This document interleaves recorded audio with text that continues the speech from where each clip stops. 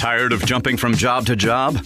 How about a career in a recession-proof industry where you can make a difference and help create a healthier living and working environment? The pest management industry gives you the opportunity to work with more independence. OPC Pest Services will give you a chance to grow with advancement. Come be a part of our team at OPC Pest Services. Apply online at opcpest.com/careers. That's opcpest.com/careers. Where do you go to find all your favorite wine, beer, and spirits with selections customized to local tastes? For over 25 years, that go-to place has been Cox's Spirit Shop. Cox's, Louisville's go-to liquor store. Now for the Sunday Morning Hangover with Nick Curran and Phil Baker on your number one spot for sports in Louisville, ESPN 680 and 105.7. I met a girl yesterday that said that she didn't know Magic Johnson had HIV. Huh. I'm like, what rock do you live under? How old's this woman? Your age? No, she's like late 30s, early 40s. Okay, so my age, okay. Yeah.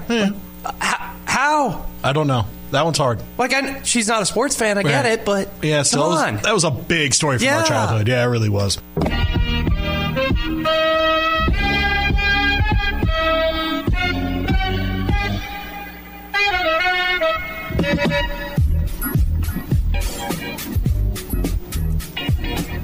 Well, it is, in case you didn't realize it. You might now.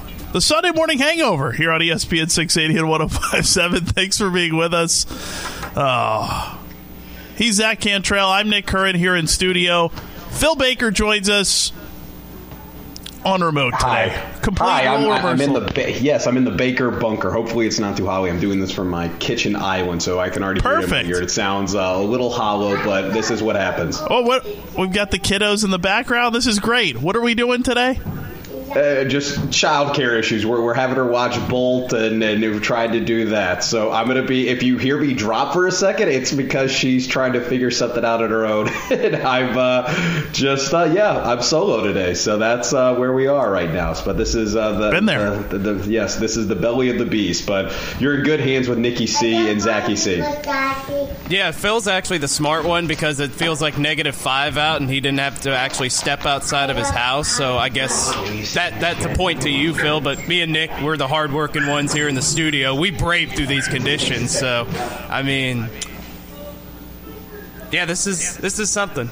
It is cold. It is. I couldn't open my window in my car, to scan the parking pass to get into the garage, so that should tell you how cold it is out.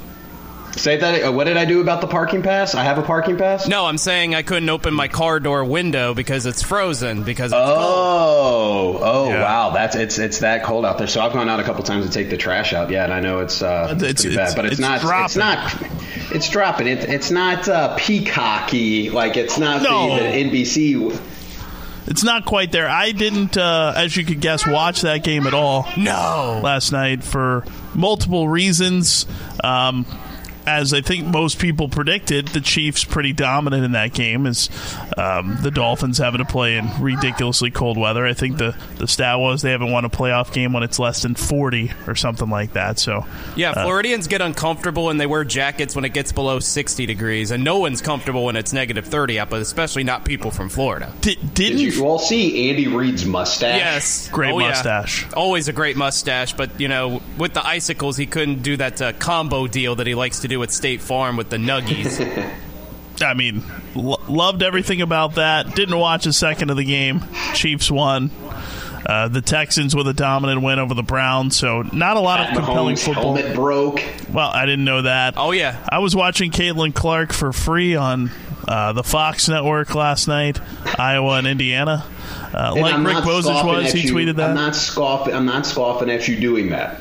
You do a show with an individual who may or may not, allegedly, for legal purposes only, may have a site or two for you. No, listen, I'm a Peacock subscriber.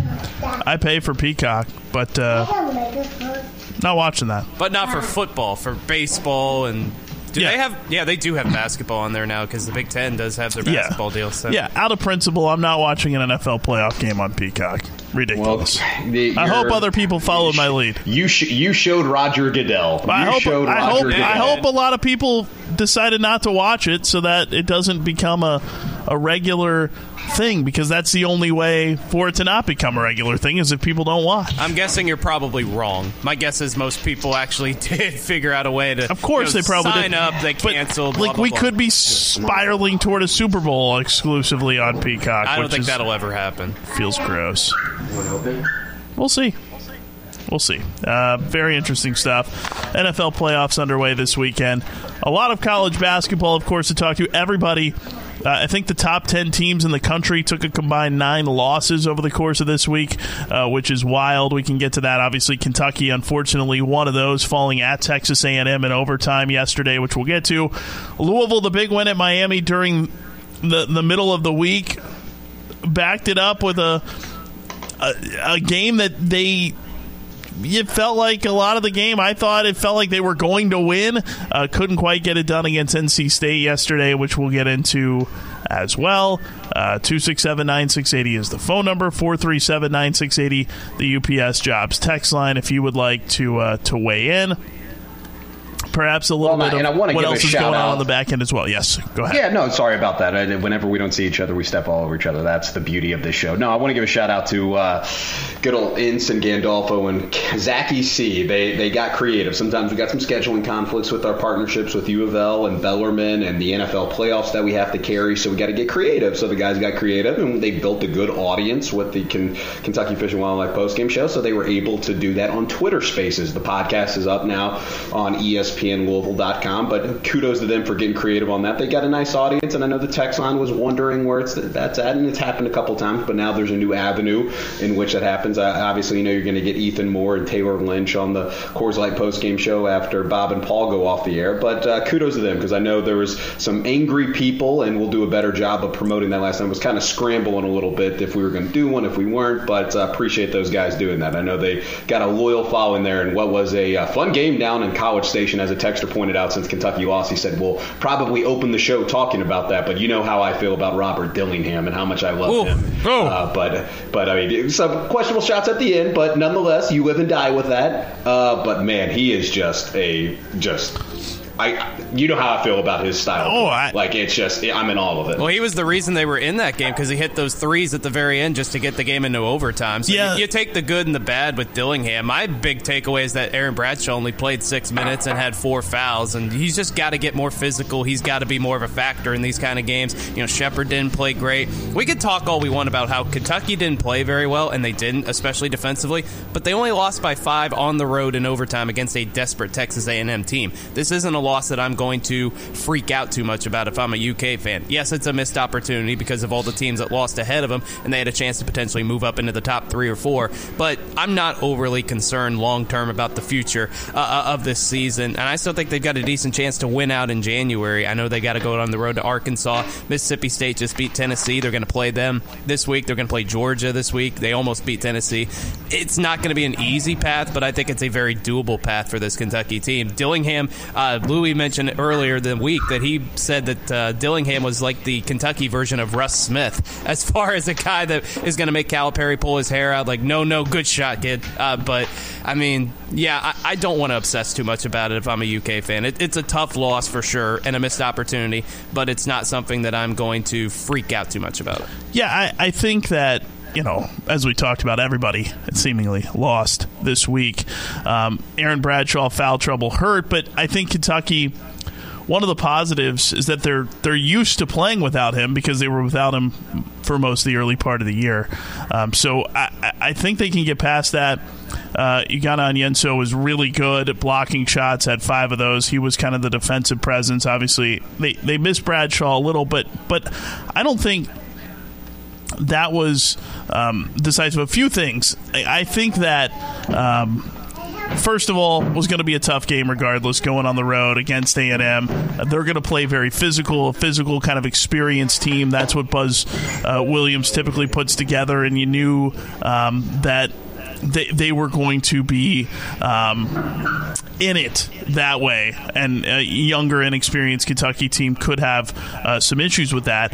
Texas A&M going into the game, a horrid shooting team, both from the field, and they didn't shoot much better than their season average from the field, but from three they did. They hit 12 threes, shot 37.5%, 12 of 32. John Calipari told Tom Leach in the pregame interview yesterday, they've been a bad shooting team, but they'll probably make them against us. And he was right. They did. They hit some shots, which you have to credit A&M with because they haven't been able to do that much of the year. But for Kentucky, again, thought for the most part very poised on the road, except for overtime, an exception. They kind of played like a bunch of freshmen in overtime, took some bad shots. But Dillingham, unconscious, 0 for 5 from 3, and then down the stretch just steps up and makes the 3 biggest ones of the game to keep Kentucky right there and give them the lead.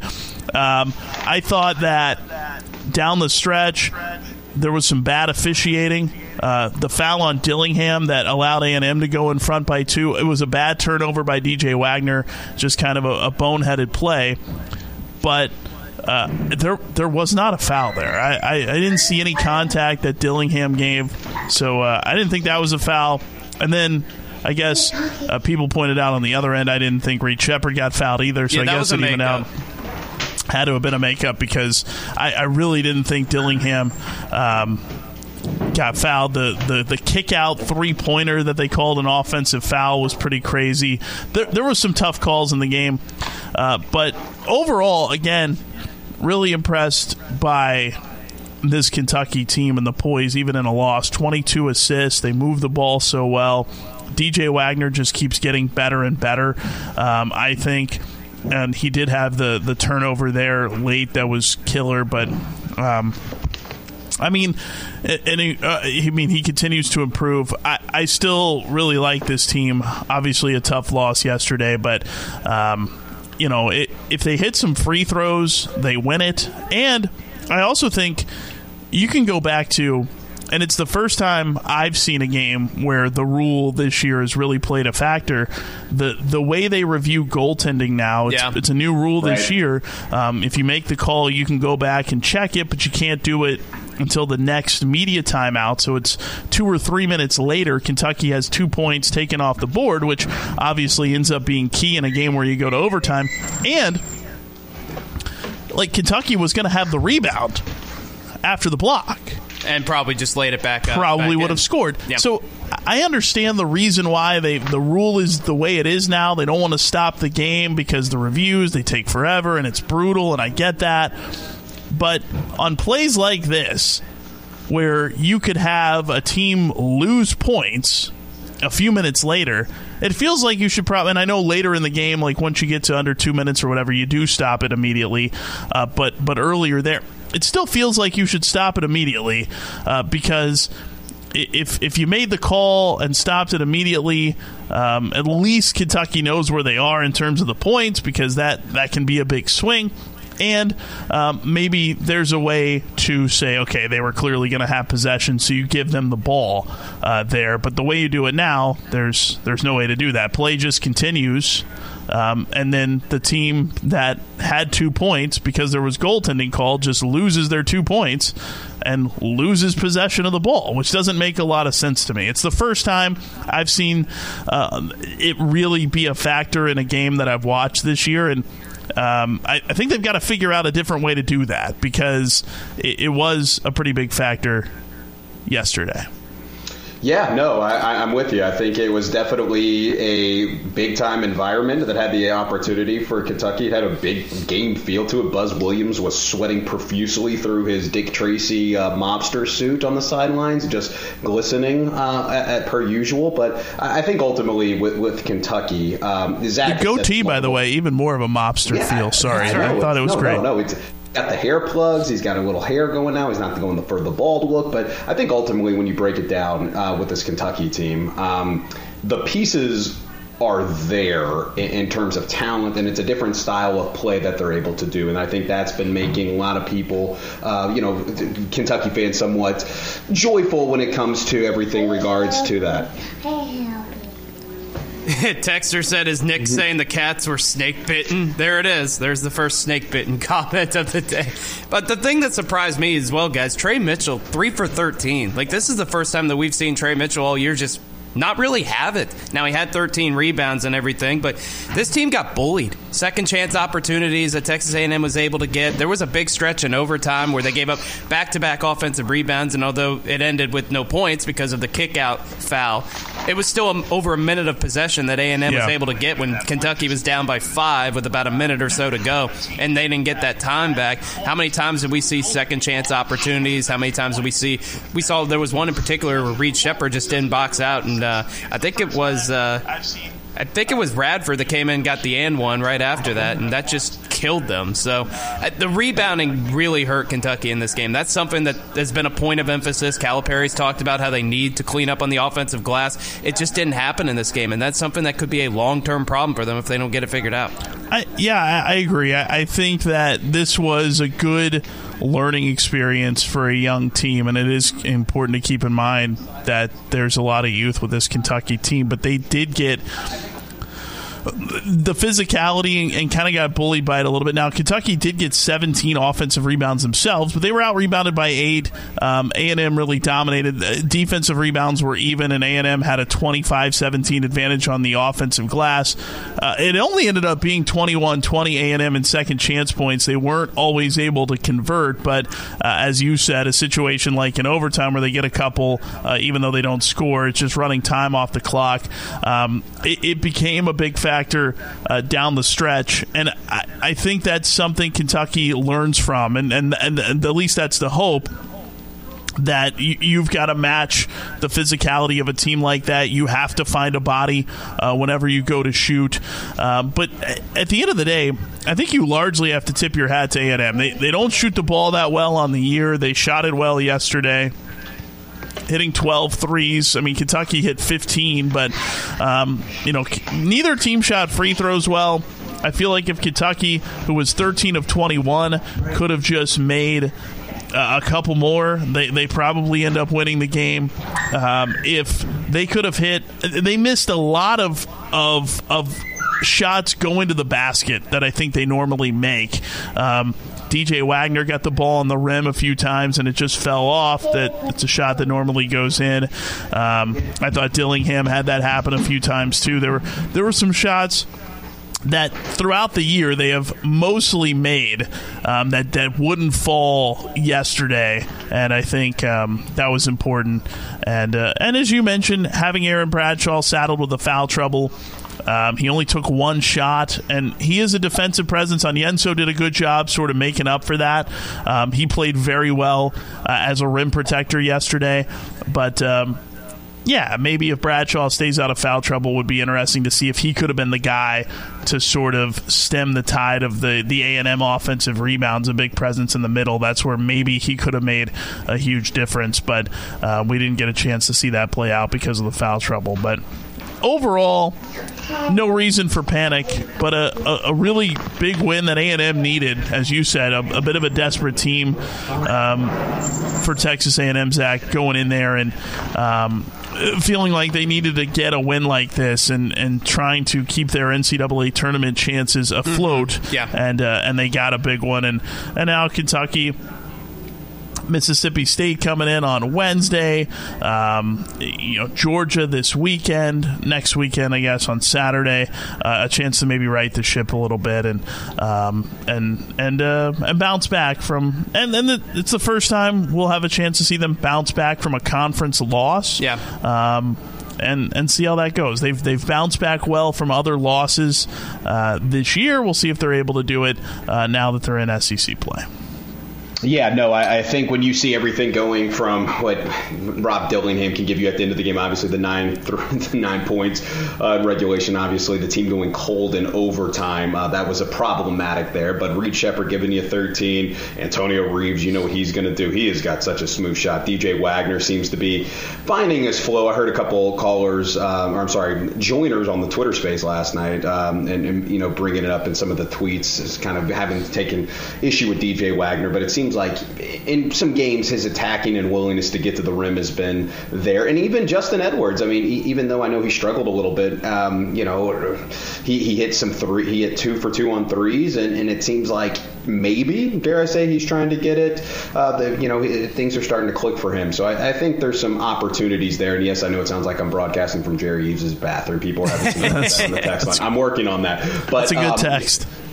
It is a good text. Also, the Goodwill text. I appreciate you. I don't want to share that because I want others to find that, but kudos to you. Good find by you, young sir, in that. I'm going to try to take the mic out and just talk into my phone because I think that's the Nick Kern move, which you do, and see how that sounds versus actually having a legit mic and making it sound like I'm in the bathroom. But no, it's with Kentucky, their style of play, they're moving the ball up the court. Reed Sheppard just shot, they called him out. I think Jay Billis made a comment about that ill-advised 3 that he had on that. But, I'm kind of of the other belief. It's like, I like him taking that. Maybe he shot it a little too quick, but him and Dillingham have that kind of swag where, I hate saying swag, but kind of the stones to say, I'm taking the shot, I'm okay with that. Because I heard a couple callers, maybe not on this last one, but the previous postgame show, it's like some of the freshmen are playing scared. I'm like, where do you see these individuals playing scared at all? I don't see that at all. Yeah, I don't see that at all. So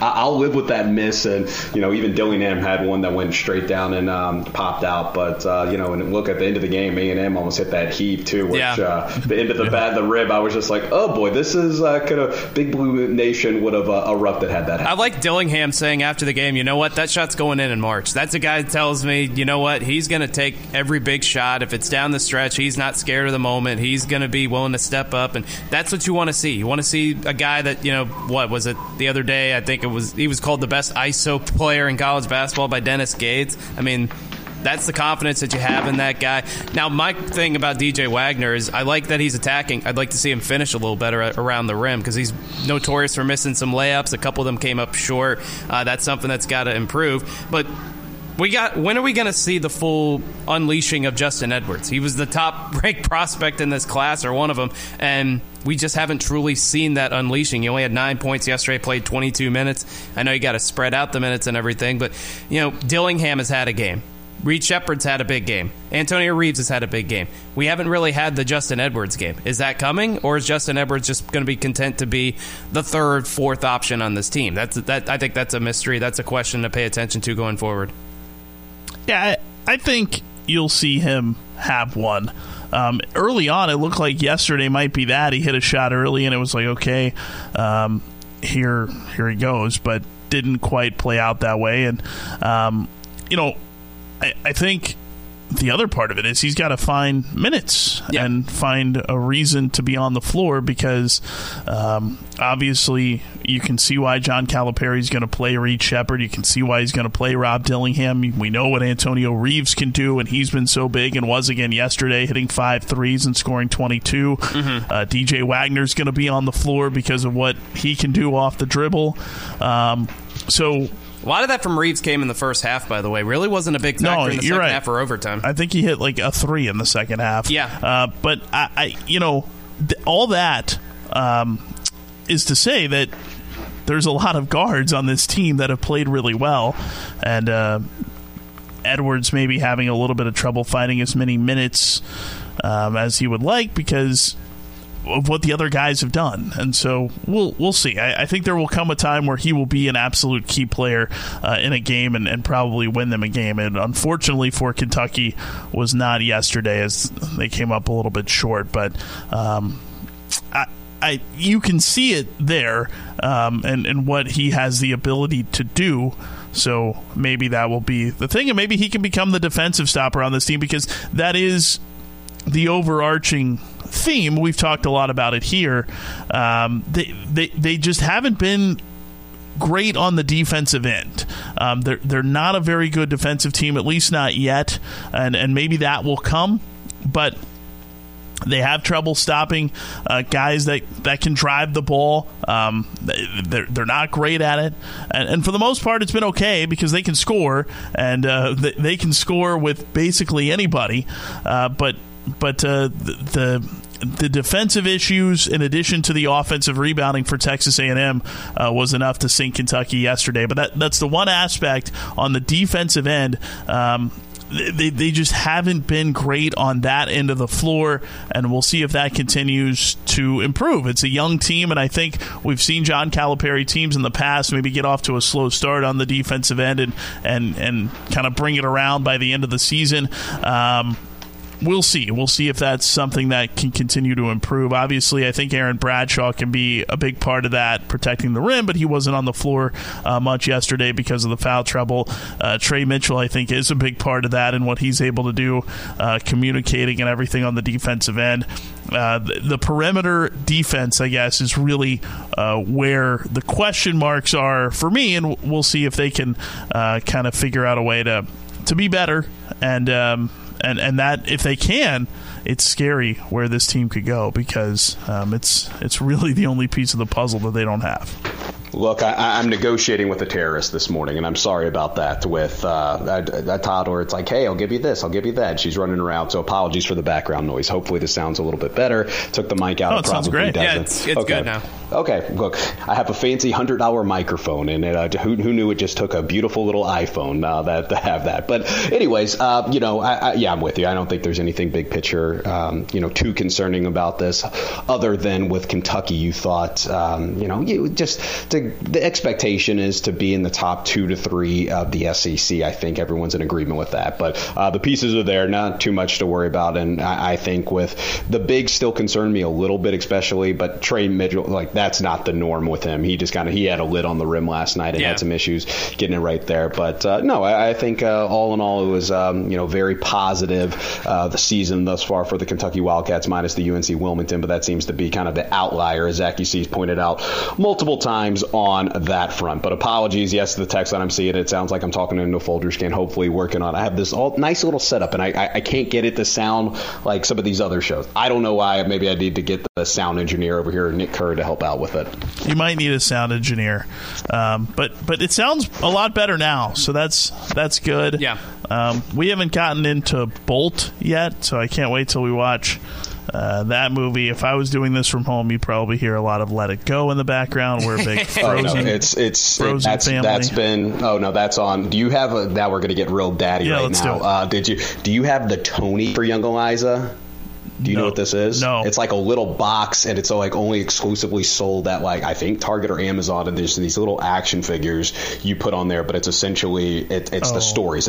So that's also playing on top of Bolt. So you have Eliza, you have Elsa singing on the background too, but the little action figure. That's what we're dealing with this morning. So apologies. The Baker Bunker's little daddy daycare right now too. So that's what we do in this world that we do to play sports talk radio with you guys. And this is why I heard Zachy C's beautiful rant on why he doesn't want kids, so he can focus on his career and not have to do stuff like this earlier this week with Louie. That's right. I stand by it. It's actually being proven more to my point now.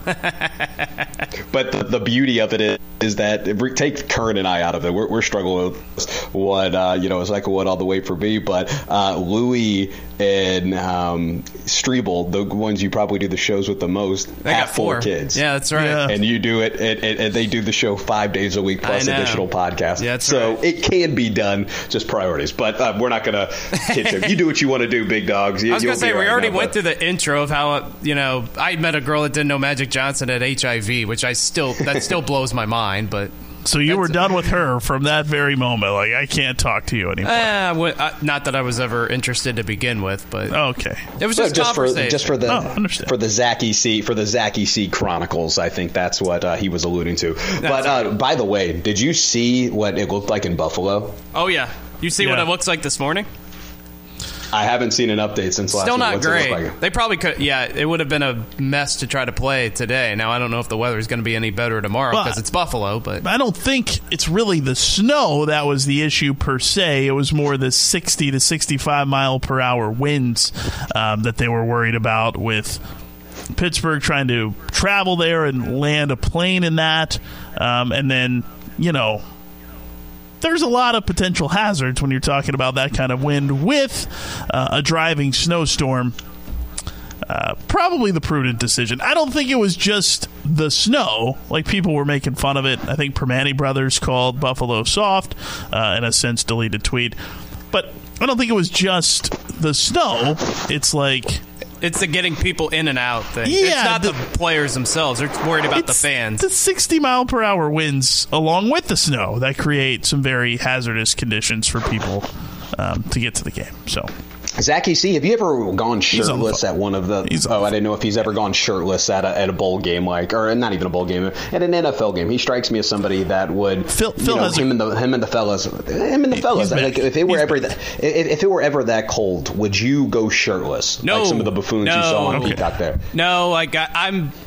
pride myself as macho tough guy, but even macho tough guy has his limits. I'm not going sleeveless when it's 30 below in Kansas City. I might put some Vaseline on if I'm playing like in 5-degree weather or something like that. But no, I'm not. But no, I'm not going shirtless. Like that guy's insane. I want to know if he's in the hospital. Like I'm going to go Ryan Day. I want to know where he's at right now. I mean, I guess. Kudos to people that can do that? I don't think it's kudos necessarily. No? I think that guy had a few beverages. Yeah, it keeps you warm. I hope he did anyway. Yeah. Hopefully. Did you all see the smart water that they got out of the cooler? Did you see that circulating? So they got a smart water out of the fridge at Arrowhead, and in doing so, they had it like where they took it out and it began to freeze as soon as they took it out. Well, yeah. I mean... That was crazy. Negative temperatures, just mad. I can't believe people at that game were insane. Like, it's about sold out. Yeah, I know. Insane people. How? Because it's a playoff game. What are you going to do?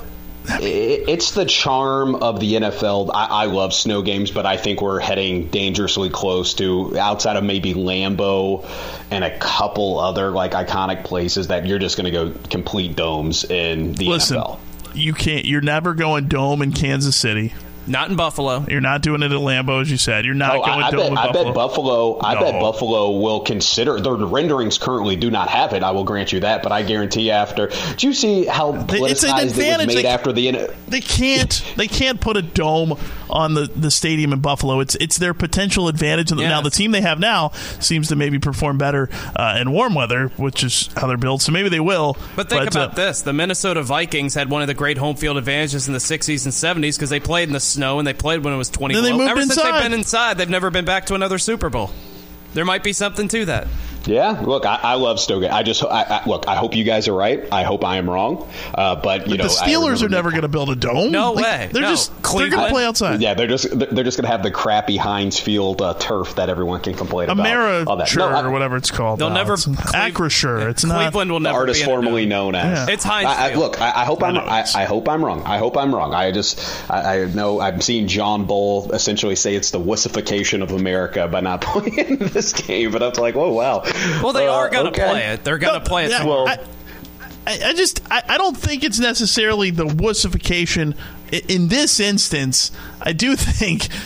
Did you see that they couldn't keep the tarp down? It's not just the snow. It's the wind that would have created conditions where it would have been impossible to see while you're driving. I think that's why they went ahead and postponed the game and maybe impossible to see and land a plane in that sort of wind with the snow. So, do you see they were having people? They were asking them to volunteer on Saturday night. They were going to pay them $20 an hour to come out and shovel the stadium so that they could play the next day. That's before they decided not to play. I love it. I love it. I love that stuff. It's brilliant. If it had just been the snow, then yes, I would go along with the wussification of America. But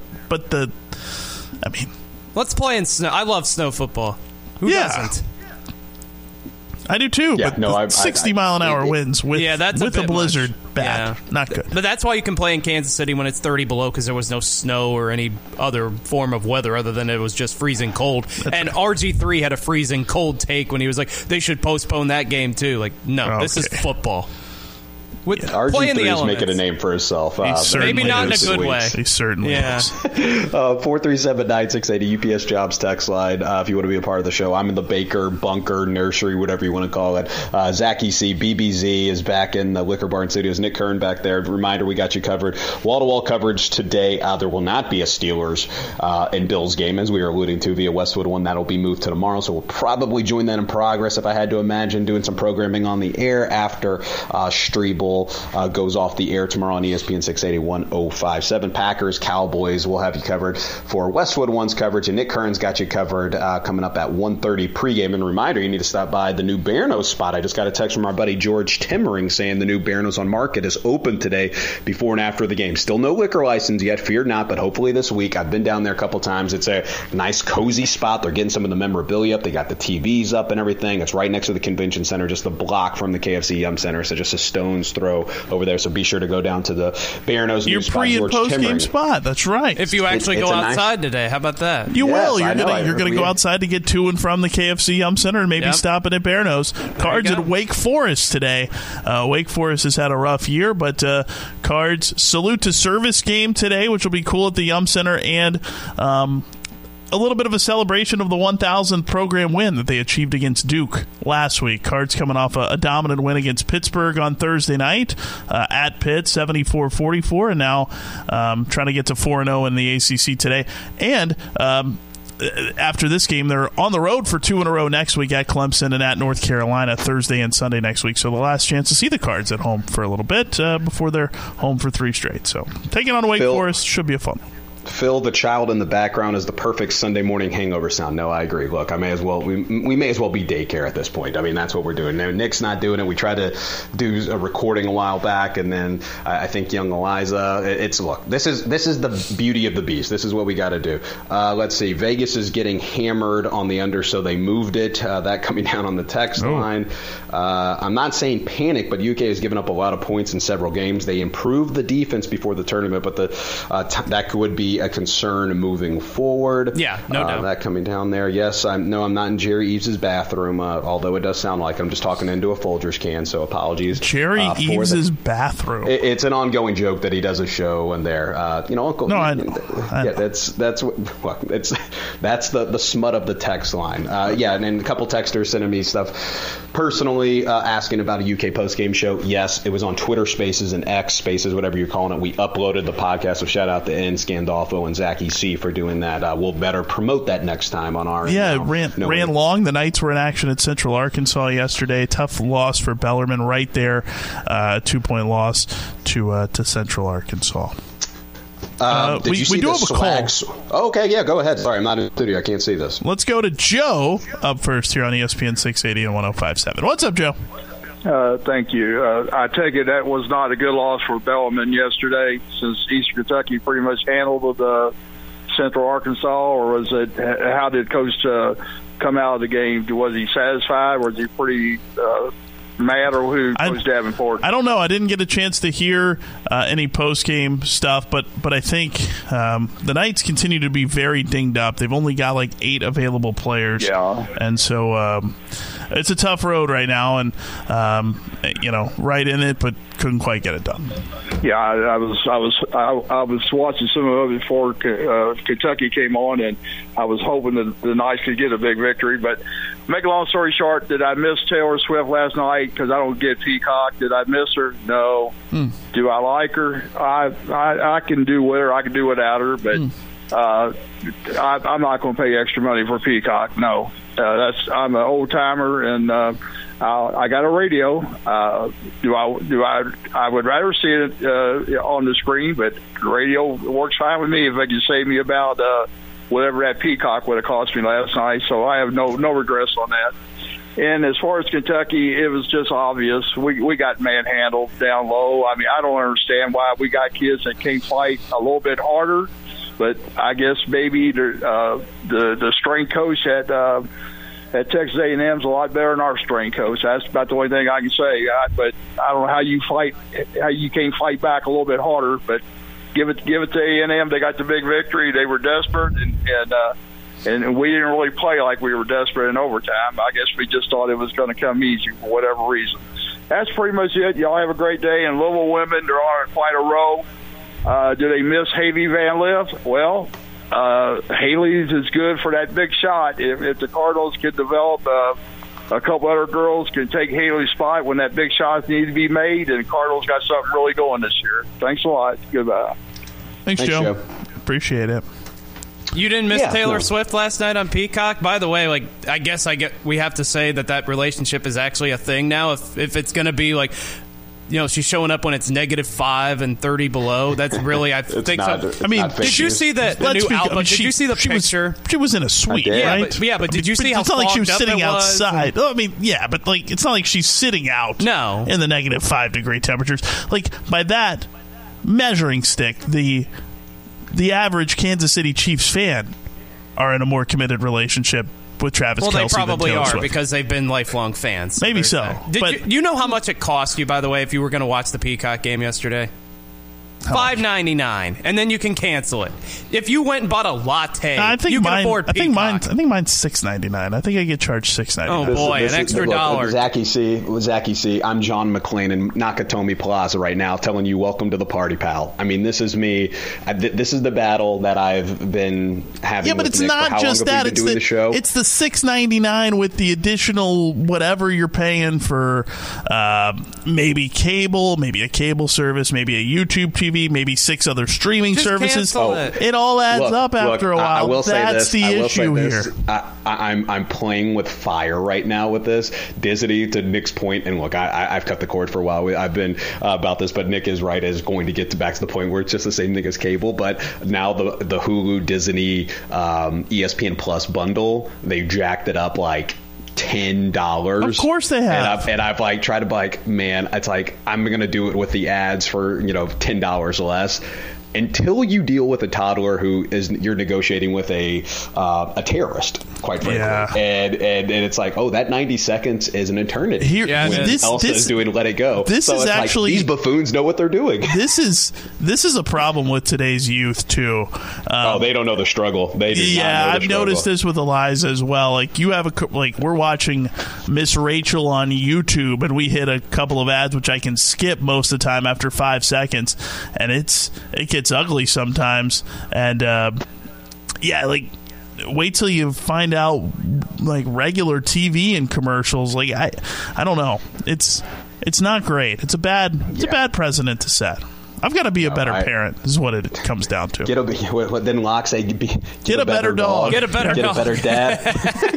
I'm kidding. 437-9680. He's Nick Kern. I'm Phil Baker from the Baker Bunker. Zachy C. Appreciate them braving the weather, being flexible with me today as I'm playing daycare today. Did you see the Swag Surf song from Taylor Swift? Did you see her in the suite? And you know who was right above her in the suite? Well, I'm trying to think of a better way to say it, not laying on top of her, because that would be weird. But in the suite above her was Mike Tirico. So Nick took Tirico until the fourth quarter to figure it out. He was we're right above Taylor Swift. Yeah. That's exciting. That's the good stuff there. So. That's going to be a meme, right? The Taylor Swift. 100%. The suite with the all fogged up. I wonder how much of the game she actually saw. Yeah, I'm sure they have TVs in there. Yeah. They have TVs. Did you see the little dance? The little dance like Donna Kelce and the rest of them? It was almost like they were doing a flash mob in the middle of the fourth quarter. I mean, it's wild stuff. Wild stuff. That's the good stuff. But do we want to play this Cal sound before we switch it up and talk to little Louisville, NC State, and just kind of the week that was? But I know John Calipari met with members of the media at Texas A&M, kind of talking about some of the things that went right, went wrong, some of the coaching that issues that he had. Here's what John Calipari had to say post-game down at Texas A&M following the loss in overtime to the Aggies. Congrats to Texas A&M. That was a hard-fought game. How we got back into it, and then how we get up 5 and just, I think our young inexperience showed through. I did a bad job down the stretch even. We have stuff what we run, and I got away from it because they were switching, and I should have just done what we do. And the other thing is, we had Justin trapping on that out of bounds when Taylor took it out. Shouldn't have trapped. Just stay. Don't let Taylor get it back. So that's on me. Just freshman shots. Like, I'm just shooting this. What? We took about 4 of those. But we fought. And that's, what this team has been. You could see they have a will to win. They're not going to give up, even though the other team's playing well. No, I think that's dead on. John Calipari, after the game yesterday, they did have some freshman moments, which really hasn't been very prevalent for this team full of freshmen, and so they stand out when they happen. They had it a little bit against Florida, but they were able to fight through and find a way to win in Gainesville. Yesterday, they just couldn't overcome some of the bad shots they took, especially in overtime. I thought, not that the wheels came off, but just the decision-making in overtime was not good. Yeah, they didn't get a basket from the floor in overtime, so that's a problem. Their only 3 points came on free throws. I did think the shot selection was a little bit iffy, but I'm with you. I'm with Cal. I think this is the first time this year that I can legitimately look at the game and say they looked like freshmen. That's right. That being said, as we have discussed, they still very easily could have won this game. They still only lost by 5 in overtime. Just a couple breaks here or there, and we're not even having too many of these conversations. So, if you have to live with some freshman moments in order to grow, I think Cal's going to do that. I do think shot selection's got to be something that they've talked about. I want to know which shots he's specifically referring to. I wonder if the Shepherd shot was one that I know Phil liked the shot in transition. I wonder if Cal liked that shot. That was in regulation, right? Yeah, that was in regulation. That was in regulation. You're right. I wonder if he liked. He likes the Dillingham shots that go in. I don't know if he likes all the shots that don't go in. I think one thing his body language on the sideline was apparent. He was not a fan of some of the shots that he took. One thing that John Calipari's been really good at in his time at Kentucky is understanding how to take the good with the bad when he's got these freshman-laden teams. I think that's been one of his biggest strengths is like, okay, they're going to make some decisions that aren't maybe the same decision that a fourth-year player is going to make, but we're going to live with that because of their playmaking ability. And this team's been far beyond that. Yeah. They're so far advanced from where most of these freshman-laden teams are with that. Like 22 assists and 11 turnovers. I mean, you don't see that from a team in that environment that's dominated by freshmen very much. So still really impressive to me. But yes, there were some bad shot selection down the stretch, which I think you can attribute to the young team. But I think one thing Cal's been really good at is being able to sort of marry the two over the course of his time at UK. He doesn't get enough credit for I'm interested to see how the polls react because I don't know if there's going to be a whole lot of movement because everybody lost. 14 top 25 teams lost this week. And in the top 10, I think 8 or 9 of them lost. So my guess is that Kentucky, they were at number 6. If they fall, it's probably only going to be to like 7 or 8 just because you can't put too many teams ahead of them, but just because all of them about lost. Purdue went on the road to Nebraska and lost by 16. Kansas lost to UCF. Tennessee lost to Mississippi State. Houston lost twice. They lost again last night? Yeah. Yeah, okay. So they're going to drop behind Kentucky. So my guess is that Kentucky probably, their poll where they're at is probably not going to be a whole lot different, but I'm interested to see what the metrics think, because the metrics have been a little bit behind on Kentucky. They had Texas A&M winning 67% of the time on the ESPN FPI. They had Kentucky as an underdog multiple times. They're not necessarily loved by the metrics. They're not loved by the seeds right now. The Wilmington loss probably has something to do with that. But I think they're a little bit behind what the public sees as far as how good Kentucky actually is. We'll see if the metrics actually catch up. They'll get the brand bump as, just with the national following that they have. And there's one thing Zachy C knows about. It's Kentucky and its polls. Well, that's right. I know nothing about that, actually. And I think that as they get deeper into SEC play, the metrics will catch up, too, because the strength of schedule will go up. I think so. Yeah, the SEC is very strong this year from top to bottom. That's right. 437-9680 UPS Jobs. Text on 7th highest rated sports talk show on Sundays during a highly competitive 10 to noon time slot. Hopefully everyone is staying warm out there. Appreciate you making us a part of your day. I can't believe you didn't see Mahomes' helmet break. That was crazy. I didn't watch the game. And then they didn't make him take a timeout. Yeah, they didn't even make him take a timeout, and he had to go over and get a new helmet. Yeah, that was crazy. I was probably... It looked like one of those chip bowls it might have been asleep. that you see at a Super Bowl party. Yeah, I might have been completely sleeping by the time that was making the rounds on Twitter. I watched Caitlin Clark and Iowa pull away from Indiana, and then basically went to bed. Read a little bit of my book, and then went to bed. Attaboy, my little 90-year-old Nick Kern. How do we want to evaluate or talk about the Louisville NC State game? We'll get to that. One other Peacock note, by the way. Oh, please, we're 10 minutes ago at the top of the hour. We can wait till the top. Yeah, we'll get to Louisville at NC State coming up here in the second hour. Joe Pompliano, I don't know, he's a sports business guy. Yeah. Tweeted. Yes. Peacock said the NFL paid the NFL $110 million for the exclusive rights to last night's playoff game. As a result, they hit number 1 overall on the App Store, and their search volume on Google is currently 2 times higher than at any other point in history. The power of the NFL is unmatched. Yeah, no, look, I mean, I think this is going to be an interesting case study. The hope is, and I think you saw it when it was an open, billboard for Oppenheimer that's coming on the Peacock. How they landed that is beyond me. But, I think when you see more of those things, it's like me with the Olympics. I downloaded Peacock for the Olympics, and I hadn't canceled. They're banking on buffoons like me and Swifties, quite frankly, to keep on to that and not cancel it. They've also got the WWE as well, which is probably a big that's big subscription base. A lot of people subscribe to a lot of Cheetos and jean shorts and armbands watching that, right? And Surge. They've got Oppenheimer. They're going to have Oppenheimer on there. They showed that multiple times during commercials. That was their big Nick, thing. you would know because you didn't see it. Great movie. No, I haven't seen it yet. I want to. This is great. I already have Peacock, so I'll be able to watch Oppenheimer. It's actually more convenient. It's actually more convenient for me to watch it on Peacock than it will be to watch it on Netflix, because we use our in-laws' login, and sometimes it works and sometimes it doesn't.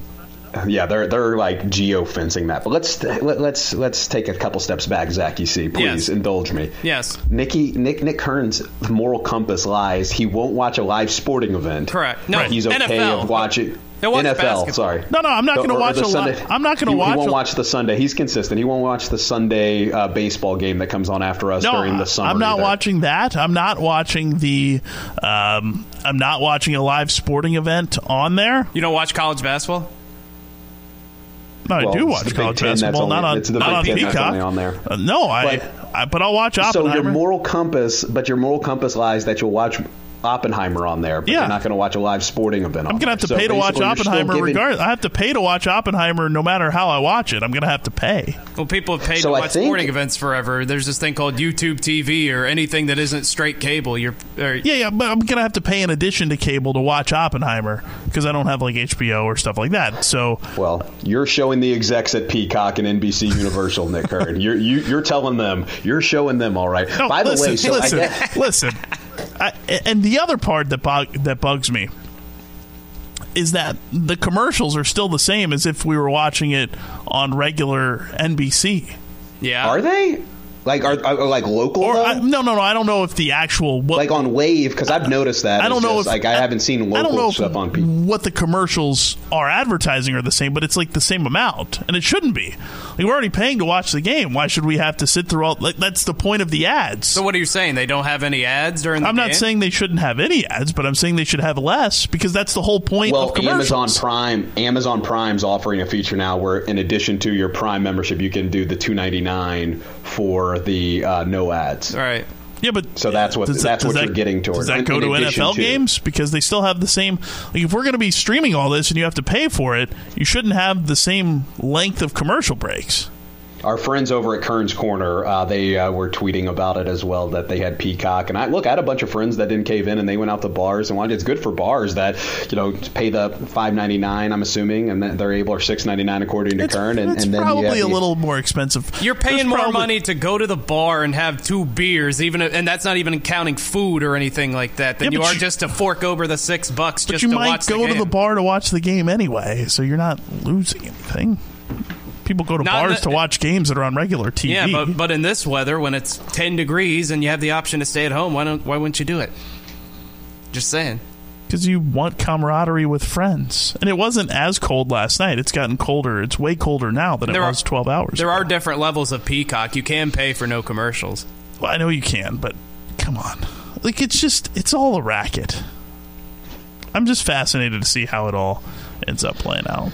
Oh no, there's going to be some big streaming conglomerate where it's just called a new thing that is called cable. So we can definitely talk about that. We'll spend time talking about Louisville, NC State, and the win over Miami earlier this week. What does that mean? Takeaways. We talked about the different silos last week of not just going zero to coaching change, but I'm curious. It seems like the temperature has, I don't want to say he's come down a little bit, but then I also hear Ethan and Taylor and Zach on LSL talk about the standard is the standard. So I'm fascinated to just to break down the 2 games from the week that was, what you all saw.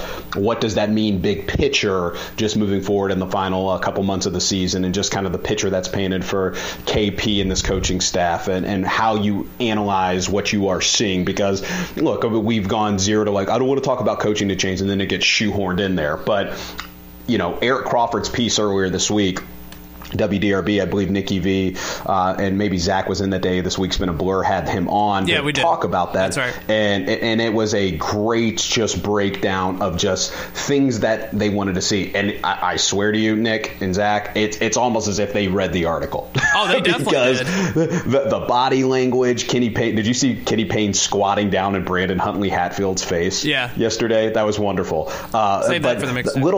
Yes. He was like Mickey and Rocky. But, one of the things that people wanted to see and clamoring for is more energy. Well, it's still going to come down to wins and losses. Do not get it twisted. But I think when you see glimpses of things like that, you have to give flowers where it's due, but also acknowledge that, hey, the wins need to come. And just so I'm curious how you all viewed the last 2 games. I know we're inching closer to the top of the hour, so we can talk more in depth about that coming up in hour number 2. Yeah, I think a lot to get into there with what happened this week. And yes, Eric Crawford's article, and I think you're exactly right. I think coming out of that, it's like exactly what Eric had written about in the last. Well, more case in point yesterday than Wednesday, because they won on Wednesday. Yesterday was more case in point from that article because they came up a little short, which we can get into. It's like they read that article bit by bit, and they did exactly what Eric Crawford was telling them to do as far as, playing with a little more energy. That's if they would have just played with that amount of energy all season, they would not be a 6-10 People team. would work with you. Yeah, people would work with you, man. And they would have won. They would have beaten some of these crummy teams that they lost to. They definitely would have beaten Arkansas State. Yes. They would have beaten DePaul. Yeah. They we'll would be dive 10-6. more into It'd be a different conversation altogether. Very well. Yeah, no, we'll dive more into that. Reminder coming up after us. We got you covered wall-to-wall coverage if you're driving around today with play-by-play. Like I said, Nick Curran has you covered with play-by-play coming up versus Louisville Women's versus Wake Forest, 1:30 over on 93.9 The Ville and the ESPN Louisville app. If you're heading down to the KFC Yum Center, stop by the new Bearno's, not by the bridge, on Market, just about a block away from the KFC Yum Center. They do not have their liquor license yet, but you can still get that great pizza down there, and it's a great setup. And I saw the Heisman Trophy down there for Lamar Jackson. They got some Colonel swag. They got some Louisville Cardinal swag down there. And they have heat. And they have heat. It's 11 degrees. They have heat. It's everybody. So we do not have Bills and Steelers. That'll probably be moved to. We'll join in progress, if I had to imagine, on 680 or 93.9 The Ville tomorrow after Strebel, if I had to imagine, on the roundtable. And then today we got you covered for Cowboys and Packers, 4:15 on ESPN 680, 105.7. Then Lions and Rams, 8 o'clock, ESPN 680, 105.7 and 93.9 The Ville via Westwood One. So if you don't have Peacock and you want to go old school Nick Curran, if you head over to the Listen Live feature on ESPNLocal.com, we'll have the feeds from the Westwood One feeds on there as well. Oh, these games are on Fox. You don't need Peacock. Well, I know, but I know. Television. But I was trying to do the thing where I was being a company man, and you boys, you all just took a flamethrower to that. I know what you're trying to do. I was being a Don't try to be a company man here, okay? No. Just watch it on regular television like everyone else. There's Fox and NBC. You don't need Peacock. It will actually be on the Peacock. But I'm sure you'll be driving around for part of your afternoon, so you might want to. Precisely. So, yes. Or you can listen to ESPN 680 and 105.7 or Nick Curran and company on that. All right. We're inching closer to the top of the hour. More Louisville. Well, I guess we start Louisville. We'll talk Louisville, NC State, and the week that was coming up. Hopefully a country song of the week in the second hour, and some what else is going on. There's some possible interesting stories there as well. All that straight ahead. Sunday Morning Hangover here on ESPN 680 and 105.7. Welcome back to the Sunday Morning Hangover on your sports leader, ESPN 680 and 105.7.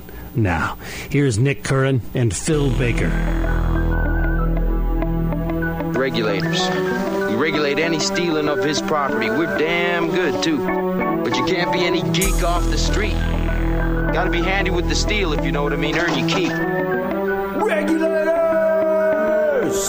Mount up. It was a clear black night, a clear white moon. Warren G was on the streets, trying to consume some skirts for the E, so I could get some phones. Rolling in my ride, chilling all alone. Just hit the east side of the LBC on a mission trying to find. Hour number 2 of the Sunday Morning Hangover. ESPN 680, 105.7. Zach Cantrell, Zachy C here. I'm Nick Curran. Phil Baker from the Baker Bunker? Or Baker Daycare? What are we? Whatever. Yeah, working on that today. That's what we got to do today. I appreciate you guys being flexible, but by the way, good duty calls. Good turnout, the laundry and tan connection. By the way, even though it's still cold out, and your guy Mark with the C Weinberg did not give us a favorable forecast today because it's not favorable. He gave us he gave us the lock. The data is changing. The data changed on the models right there. So it's damned if you do, damned if you don't, and he wins either way. That's what makes him the GOAT. I like the passive aggressive tweets that he was calling someone out but not calling them out. That's what he does. Just saying he wasn't. That's my guy right there. You know what? It's almost our annual event for to get big time on the Super Bowl predictions. Yes, that's when the weathermen just turn into Kelso from the '70s show. Well, damn guys, I can't control the weather. I just tell you what it is. I can always count on Caitlin Fish, Matt Milosevic, and Jay Cardosi. Maybe Brian Good if I give him enough time this time, and Kevin Harden will get in touch with me. And I'm sorry if I'm leaving anyone out of the local media. Maybe Locke can help out with Spectrum News 1 since they have weather on the ones every 10 minutes over there. They can give me one of the multiple meteorologists they have Somebody over there. Somebody can give you a Super Bowl pick. One would think. Somebody can. No, Milosevic and Cardosi always come through for us. I know they do. Okay, why? We played that great sound of Jay Cardosi not knowing who I was, even though he sent it all the time. That's the good stuff right there. Right. So, but fun first hour. It was a fun first hour. We talked Kentucky losing to Texas A&M mostly. A little bit of NFL playoffs from last night as well, whether you watched or not. 267-9680 is the phone number. 437-9680 UPS Jobs text line. Didn't even talk about my boy C.J. Stroud, who went out there and had the greatest performance ever by a rookie quarterback. Yeah, the Texans, Joe Flacco couldn't win in the playoffs. That is a stunning development. The Texans march on over the Browns. Joe Flacco gave the Texans as many points as the Browns scored themselves. Pick sixes. Yep, 2 of them. Not great. Too many. C.J. Stroud looks like he's been playing in the NFL for 10 years, doesn't he? Yeah, he's incredible. They've hit on You're on notice, Ryan Day. You couldn't even win a playoff game with C.J. Stroud. Unbelievable. 267-9680, the phone number. 437-9680 UPS Jobs text line. Cards and NC State we'll get to here. By the way, U of L women's basketball, as we mentioned. 2 o'clock tip coverage starts at 1:30. Louisville and Wake Forest today on 93.9 The Ville. Hope you can check that out. The men yesterday battled but fell to NC State. A high-scoring game, 89-83. There were some bright spots. There were the negatives, which is that this team just, again, we talked about it with Kentucky. Louisville just hasn't been able to play very good defense throughout the year. Offensively, we've talked about it. They've come along a little bit, and I think there are positives. We saw it at Miami during the week. We saw Miami also take a lot of ill-advised threes, which I think helped the Cards win that game. But nonetheless, it was a win. Trey White was back in the fold yesterday, which is something this team, I think, a major positive to have him back on the floor. But they fell behind a couple of times. They were down 9 at halftime, fell behind by 11 in the first half. Obviously fell behind by 14 late? They were down as much as 14. They were down 11 with just 2 minutes to go and rallied back. Then came storming back. Crazy. I mean, and then obviously just fell a little bit short because of, I think just the hole was a little bit too big. But there were so many, Mike James what a week he had. Huge in the Miami win, and then added 20 more yesterday. Brandon Hundley-Hatfield, a double-double, 13 and 10. He was 6 of 12. It did feel like he missed a lot of shots that he normally makes going one-on-one against a defender. But nonetheless, Curtis Williams has had a big week, maybe sort of his coming out party as a freshman the last 2 games. 4 of 6 from 3 yesterday. But at the end of the day, all of it just comes undone on the defensive end of the floor. And NC State had a season-high 15 turnovers, which is a positive for this Louisville defense. And Louisville didn't turn it over at an alarming rate yesterday, only 10, especially after the early going when both teams just seemed to be throwing it to each other back and forth. Louisville really settled in, didn't have a lot of turnovers, so that was not an issue for them. But on the defensive end, it's they were forcing a turnover or NC State was scoring. 54% shooting. Let me interject. That's not Nick Curran. That's not Zach Cantrell. That's not Phil Baker saying this. That's Kenny Payne saying this. If you don't defend, you are not winning. So and it's the numbers saying it as well. Yeah, well, because I know some. Well, but then also I saw in the text line during the postgame show yesterday some people pointing out, well, look at the amount of turnovers they forced. Okay, I'll grant you that argument. Kenny Payne saying the defense isn't still up there. And that's the crazy thing, is that if offensively they can play with anybody. It's just the defense is just so horrid in the turnovers. Yeah, they have shown this year that they can play with teams on the offensive end of the floor. Defensively is where it's certainly been a problem. And also, one other point about this game, and I don't know that it benefited one team or the other, but I thought in the first half they were letting both teams beat the living hell out of each other. And then in the second half, everything was a foul. I don't know if you guys thought the same thing, but that's exactly what it was. The inconsistency is just...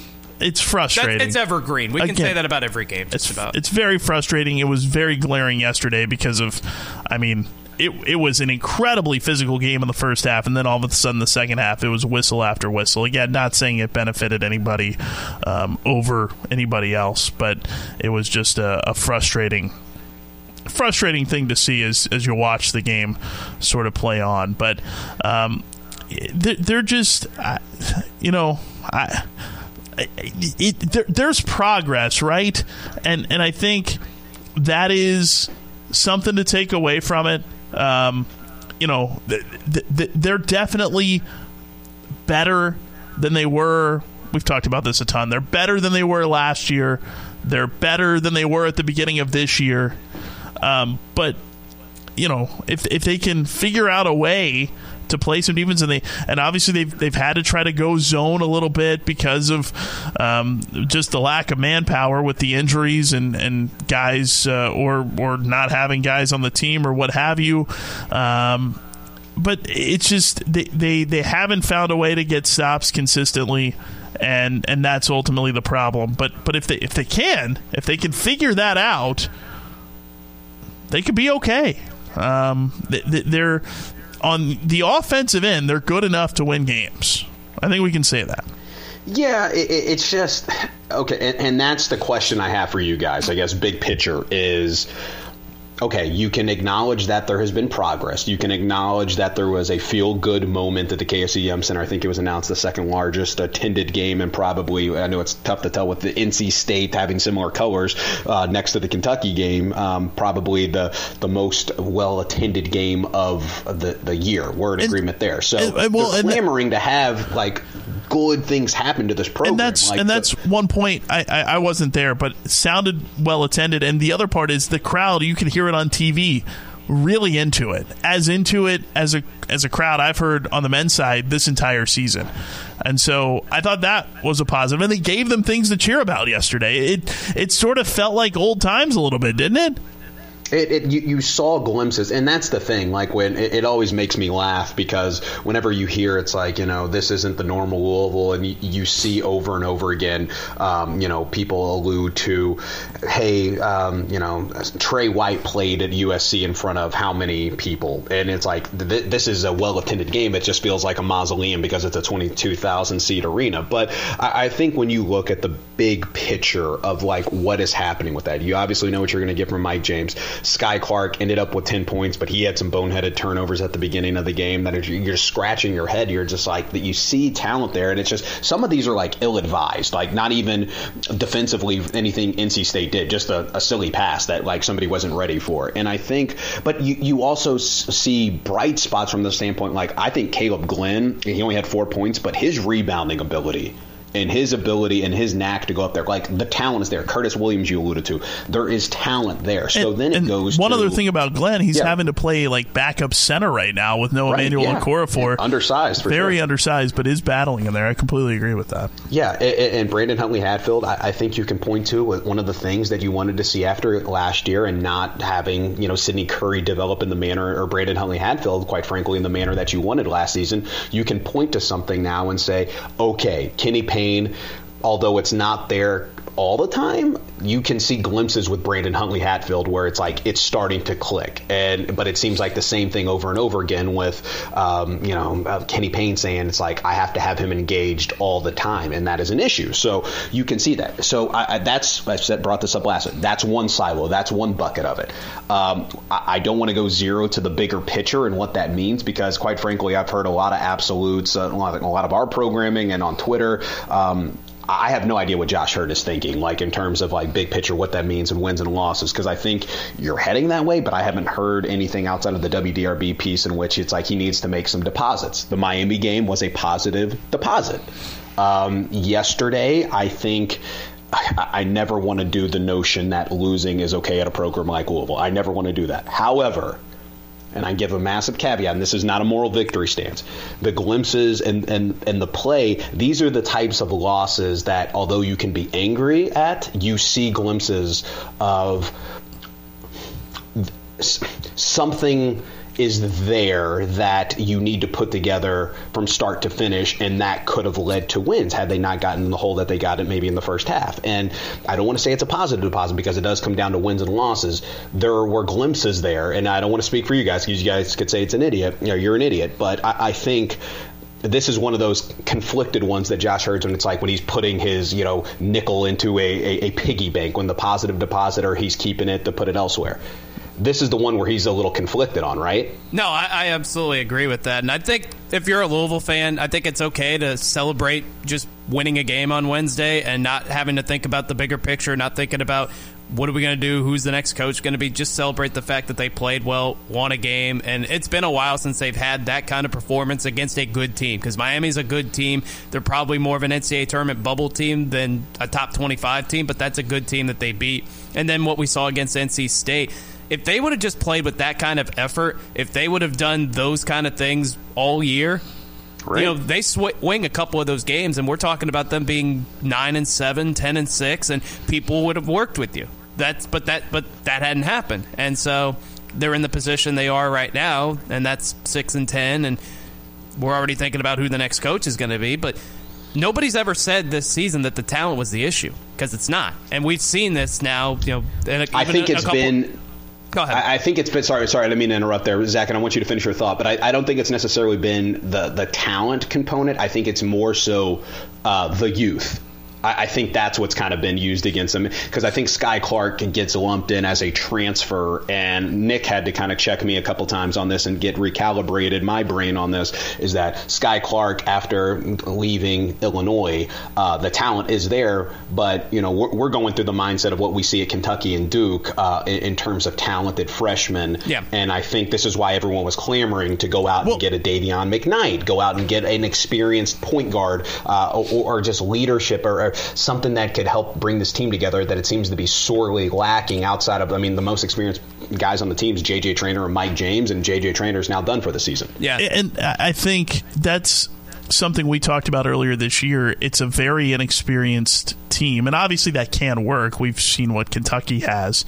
But I've said this a bunch. It's like the worst of both worlds for Kenny Payne. Like last year went so poorly, 4-28, and we've talked about it time and again. I don't think that team, talent-wise, had any business being 4-28, but maybe attitude-wise they did, and it just never came together. Then you fast forward to this year, a largely new roster, nearly a complete turnover on the roster. And you are almost at square one and sort of trying to build things because of all the inexperience. And so it's like, if this year could have been last year, we'd be in a completely different place. Yes, if this was Kenny Payne's first year, we would be having very different conversations than what we had last year. But that's the problem. When you go 4-28, you've dug yourself so much of a hole that even if you show improvement, even if you show how hard everybody's playing, it doesn't ring. I mean, it rings hollow because you're 10-38 now as a head coach, and we can talk about how hard they played. We can talk about the energy level that's been there the last couple games that clearly wasn't there all year. Why wasn't the energy level there all year? I think that's a fair question to ask. Right? No, I completely agree. Yeah, yeah, and if it had been, they'd be 8-8, 10-6. Like they'd have a decent record. This is not going to be a tournament team or anything like that. But you'd see some dramatic. No question. I also don't think that the energy level hasn't been there. It's been, to me, the execution not being there more so. Like the Arkansas State game, they were lifeless in a couple of games this year. Like you could see the difference between how they played in the last two games and how they played, say, the Texas game and even 3/4 of the Indiana game versus the Arkansas State game versus the Pitt game. They were lifeless in the Arkansas State game. I didn't think they were lifeless in the Pitt game. They were there. They lost, but that's not a particularly good Pitt team. Obviously, it's not. But I mean, like Arkansas State Bulls isn't a particularly good Arkansas State team either. So they were lifeless in that game. Maybe you could argue DePaul, although I don't know that they were really lifeless in that. It's just they haven't been able to find ways to win, and they did against Miami. They didn't yesterday, and that's kind of a next step, right, is winning games like yesterday, and they don't have a lot of experience to draw upon for that because they won 4 games all of last year, and they did it on Wednesday in Miami. They just couldn't quite do it yesterday. Okay, so with all that being said, Eric Crawford put this out about 5-10 minutes ago, and I should give him royalties and give my Eric Crawford bingo card out because we cited his article and everything else this week. But he put this tweet out, and I think you can believe that, as Zach UC pointed out, and see some positives and some growth there. But also say this. This is from Eric Crawford, WDRB. Give him a follow on Twitter /X at Eric Crawford. Louisville basketball thoughts a day later. Still really like all the freshmen and hate that Dennis Evans can't play, both for him and his team. They are figuring out some answers on offense. If they could eliminate the one-man possessions, maybe a half dozen a game, it would be even better. Defense is another story. Louisville is number 228. That is 228th in defensive efficiency in KenPom. Only one power conference school ranks lower. DePaul, which they lost to.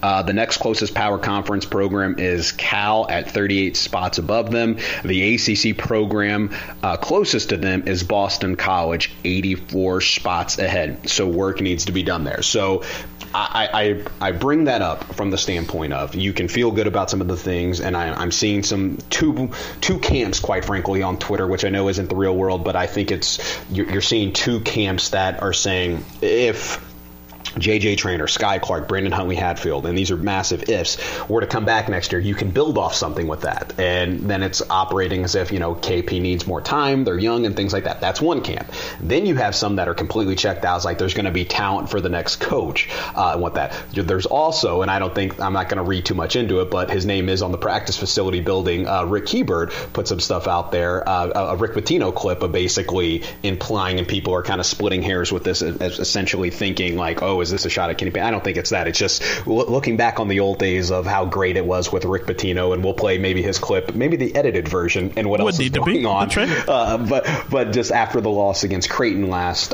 night. So I think you're beginning to see some camps kind of be formed on wherever the season goes. If you get more games like the Miami game, obviously winning, those are positive deposits. I'm conflicted because it was still a loss yesterday, but you could see glimpses in which it showed, okay, NC State kind of feels like a bubble/NIT team. You need to beat those type of teams eventually, and you are right there. And so you can, but then you have some saying some pieces are there. He inherited a mess. The Trenton Flowers situation, the Dennis Evans situation, JJ Traynor being done for the season. I think, and people don't want to hear this, this is my own personal opinion. I've said it multiple times.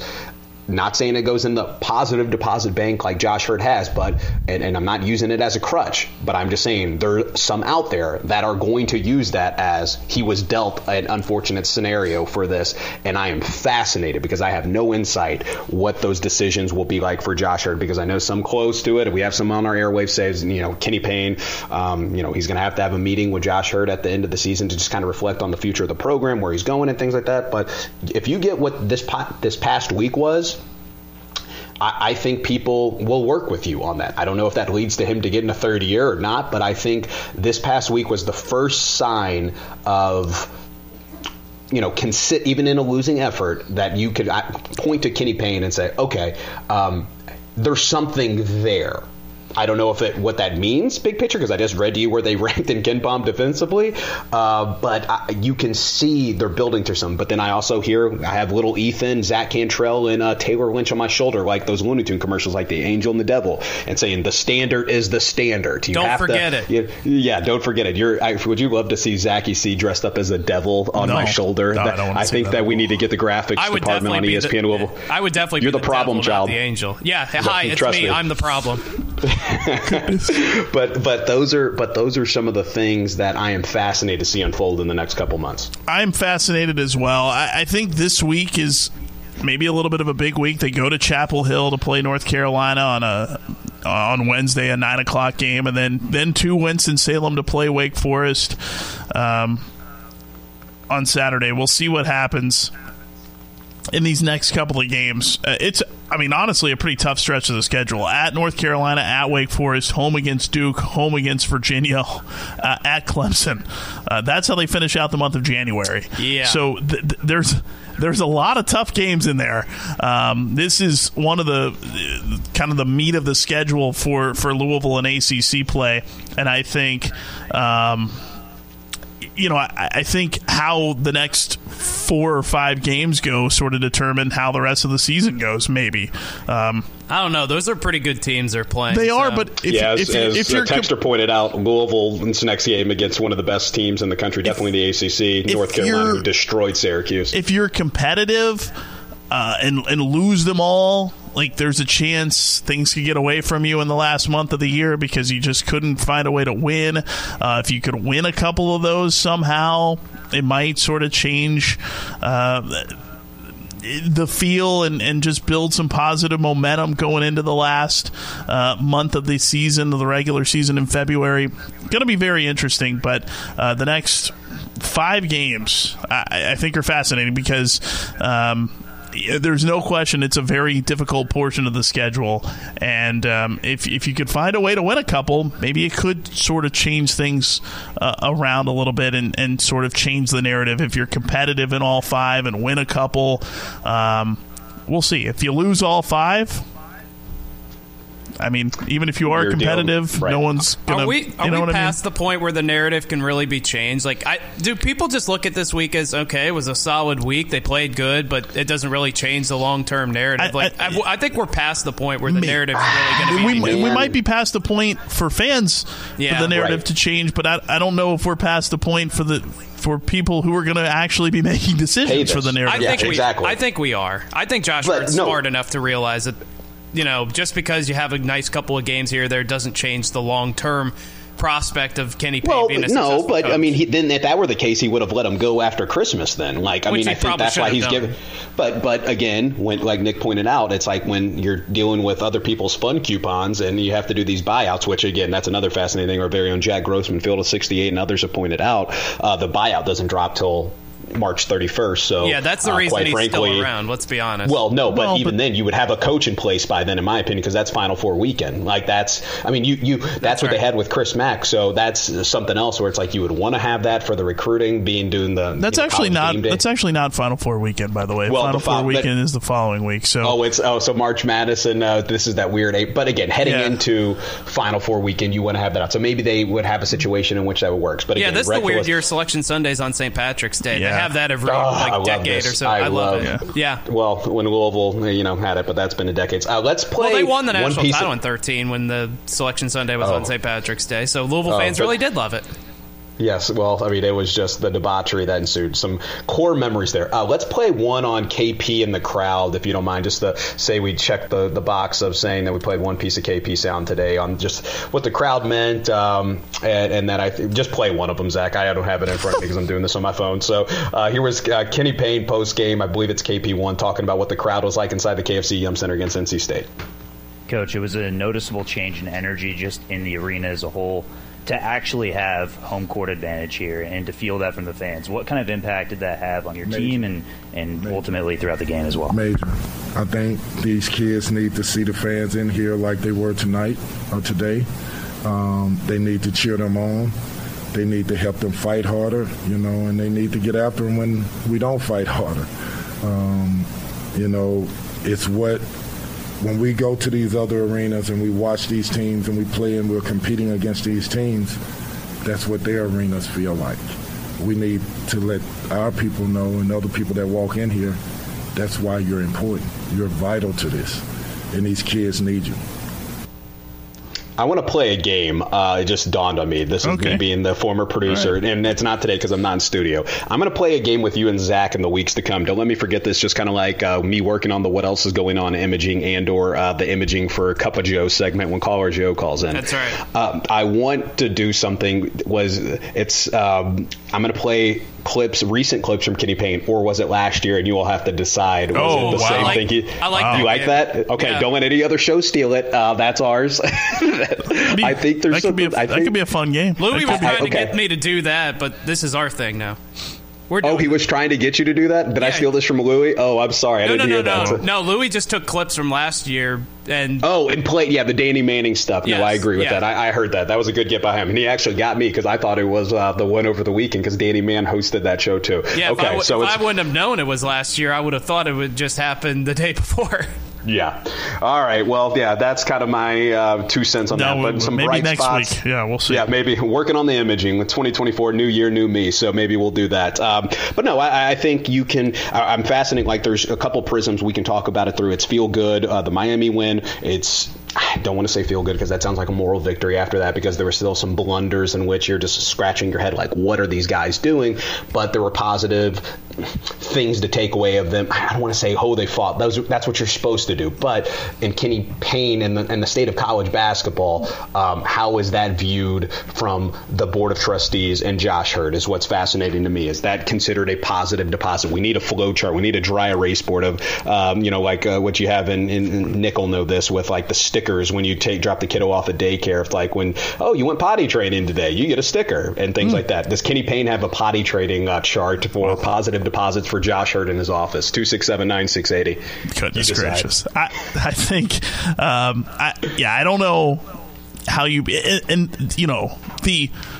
the injury issues are a real factor, right? Like you can say, well, it doesn't matter and he should be gone anyway, and that's perfectly fine. Like I think that's a very reasonable viewpoint, but injuries are a factor. JJ Traynor being out, a factor. Dennis Evans being out, a factor.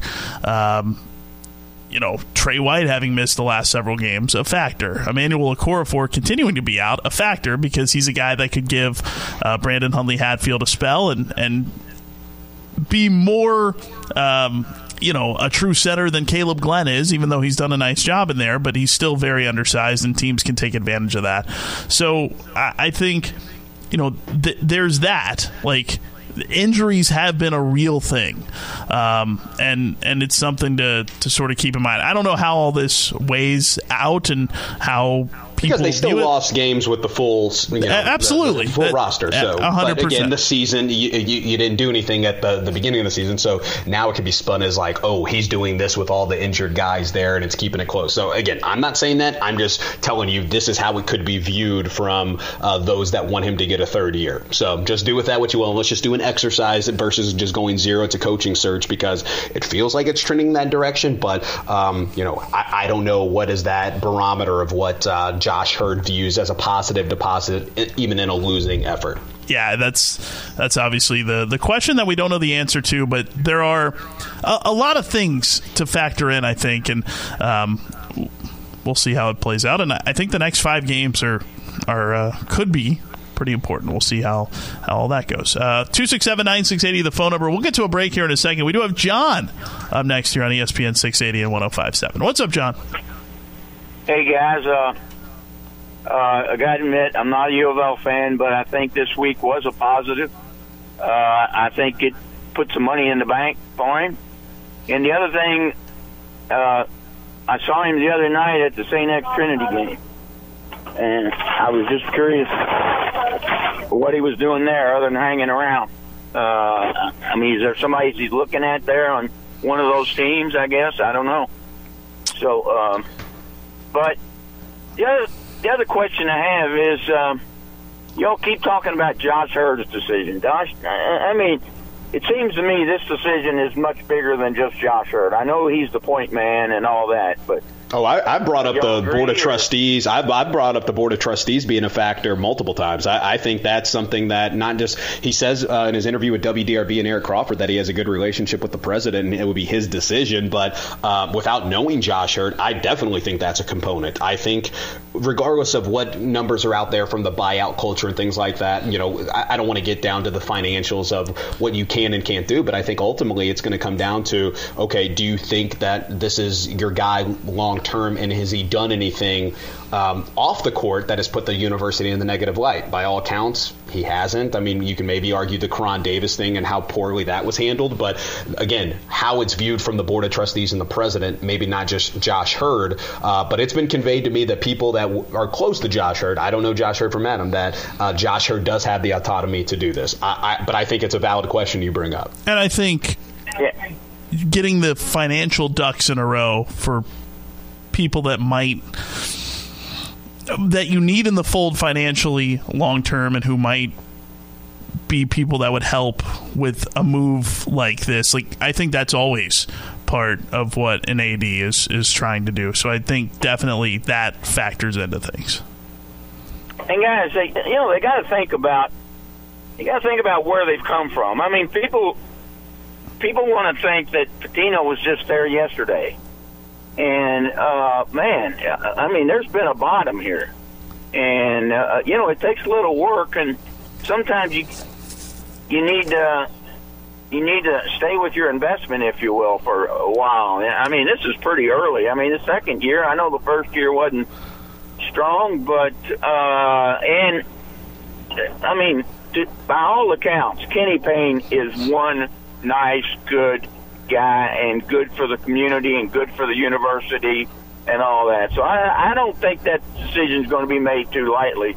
And I think he's got a lot of people behind him too. When you talk about, Junior Bridgman and stuff like that, I mean, Josh Hurd's got to think about all that too. No, I agree. You got to stroke sure. Egos of some of those there. Appreciate it, John. But Thanks, I think ultimately you can't be handcuffed if you don't feel like something is working big picture. If you can't be handcuffed or married to some, regardless of that financial hit, because on the other side of that, the financial hit is not doing something and then just kind of going into the abyss and not doing it. And you don't have the luxury of doing that when you have the cash cow. That also, to take it a step further, look at the speculation speculation and the controversy, not speculation, the controversy around the Michigan football team. They just won a national championship. I know Zachy C is very thrilled about that, but who gives a crap about the stuff that's going on? They're just going to go down as national champions. Kansas, all the tentacles that they had, they won. They dealt with a lot of things similar. Arizona got the number one in the country with that. Tommy Lloyd obviously taking over for Sean Miller and the stuff, and you had the ability to turn it around quickly. I think that I know people are going to say it wasn't the same stuff as Louisville. Okay, that's fine.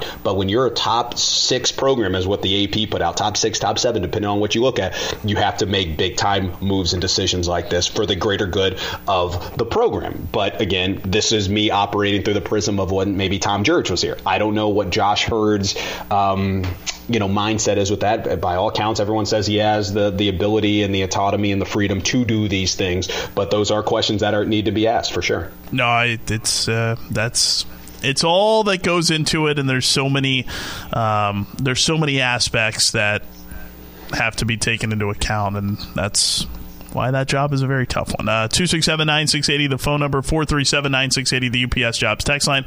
Let's take a break. Country Song of the Week, maybe a little what else is going on. We can talk more about the Cards as well. All that straight ahead. It's the Sunday Morning Hangover here on ESPN 680 and 105.7. You're locked on the Sunday Morning Hangover on ESPN 680 and 105.7. Now, here's Nick Curran and Phil Baker.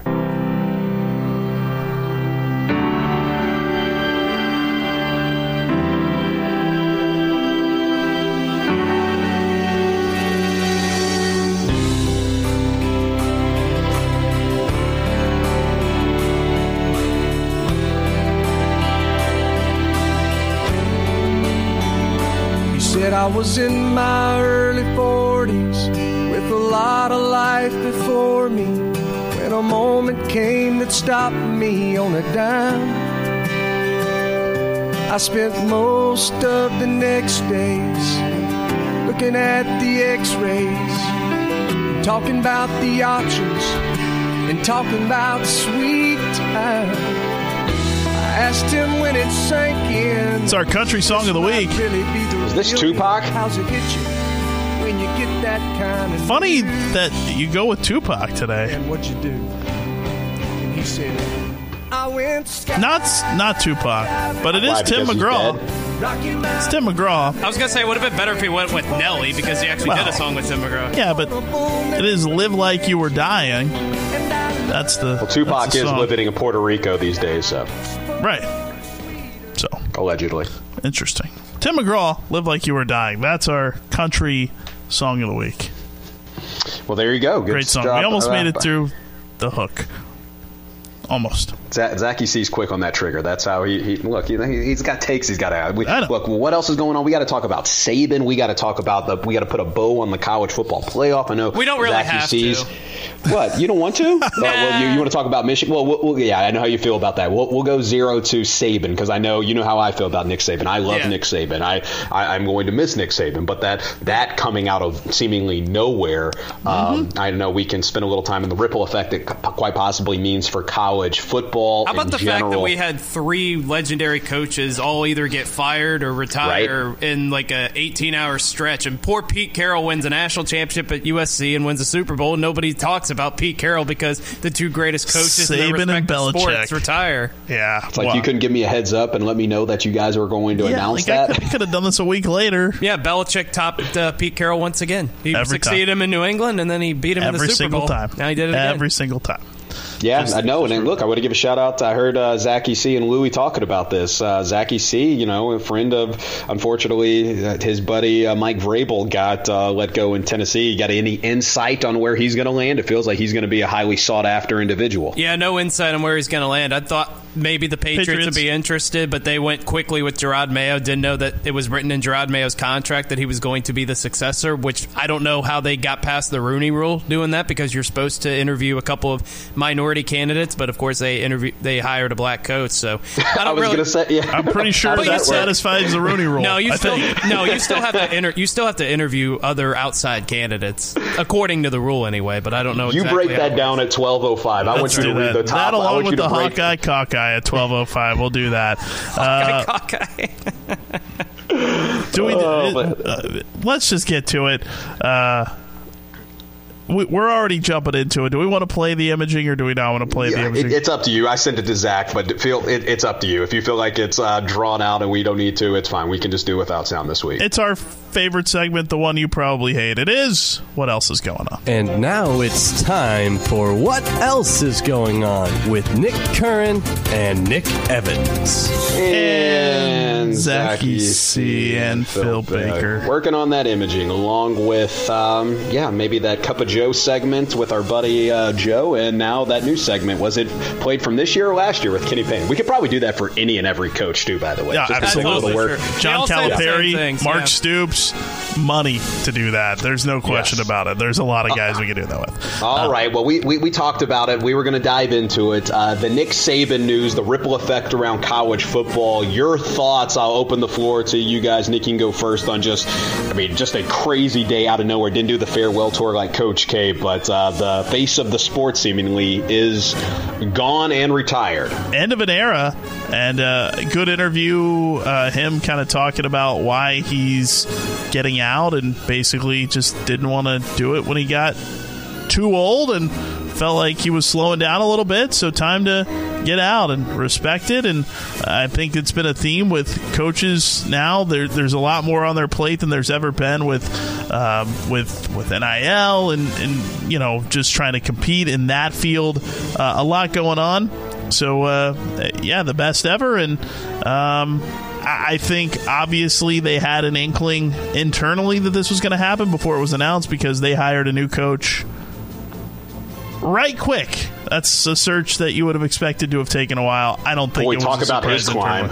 Yeah, no kidding. Yeah, no kidding. Yeah, we'll get to Kalen DeBoer. I was stunned because there was no indication that Saban was thinking about retiring. I mean, he's interviewing people for assistant jobs this week. I don't think he knew he was going to retire until he went in. He said like at 3:55, I think he had a 4 o'clock meeting. He didn't know which version of the speech he was going to give before he walked in there. But look, Nick Saban is unquestionably the greatest college coach of all time. 7 national championships, 6 of them at Alabama. From 2008 up until this season. This was the first year since 2007 that Alabama never reached number 1 in the polls at any point. 15 straight years they were ranked number 1 at some point during the season.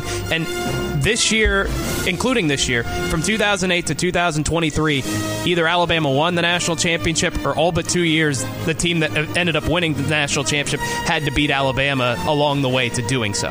You talk about just the greatest run that will probably never happen again in the history of college football. Nick Saban is the unquestioned greatest college football coach of all time. I don't even think there's a close second. It's not even like a John Wood, Mike Krzyzewski debate. No, there is no debate. And also, like, think about just like from the college basketball world and this.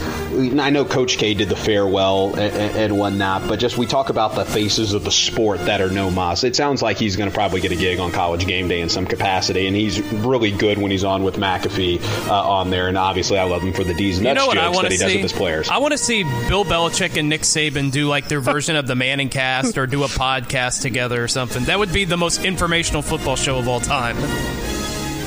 It could be. No, I agree. It would be fun for that. Well, Bill Belichick, he's kind of a stiff, but he lets his hair down occasionally. He's not. No, Belichick outside of football apparently is one of the funniest people. Like Bon Jovi said, he's hilarious. He's an engaging guy outside of the podium up there.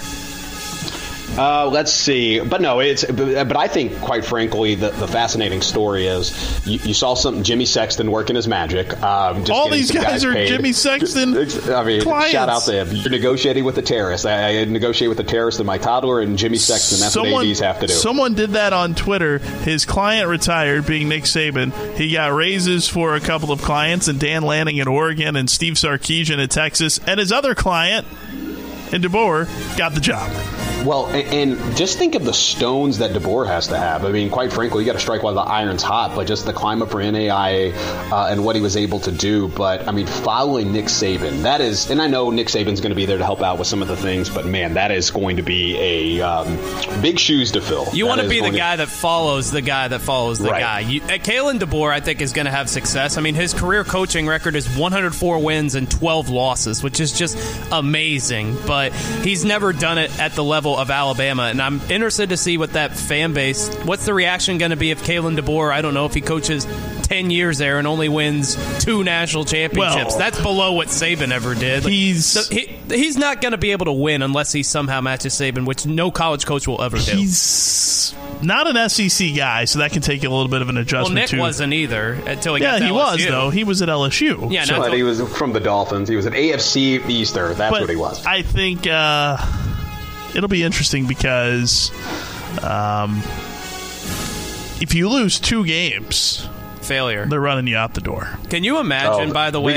We should have played some of those Feinbaum calls. They were epic. Yeah. Can you imagine, by the way, here's one of the great what-ifs in the history of football. What if the Dolphins doctors had decided that Drew Brees was medically good enough to play, and they would have signed Drew Brees? Maybe he doesn't go to Alabama, and you got the Nick Saban versus Bill Belichick, Tom Brady versus Drew Brees. That becomes one of the great rivalries probably in the history of the NFL. Could have been. Yeah. What could have been? But did you see this? This is something for Nick Kern. I know he enjoys. Did you see the possible relationship with ESPN and the NFL? I did. Did you see this? I did. So it talked about they may be getting a stake in ESPN. Yeah, the NFL might buy a stake in ESPN just so the ESPN will basically take the NFL Network off their hands, and they've been trying to get rid of the NFL Network evidently for a while, and their way to do it might be to purchase a bit of an ownership stake in ESPN, which will only further the conflicts of interest that are already there, which is interesting. Another story about ESPN, not sure if you saw this, but various behind-the-scenes folks associated with College Game Day are banned from winning any Emmys. That's right. For the next year or two because they won some Emmys for on-air. I guess before this year, on-air personalities couldn't win Emmys for a show winning an Emmy. Like, the credits couldn't be people that were on air, and so they faked names. I love that somebody checked them. But it was like not Kirk Herbstreit, but Turk Herbstreit or something like that. Like, the names were basically the same, and so it's just hilarious that all these. So they got Emmys, but it's kind of dumb that you couldn't win one if you're on the air on the show. Like, it had to be behind the scenes credits only.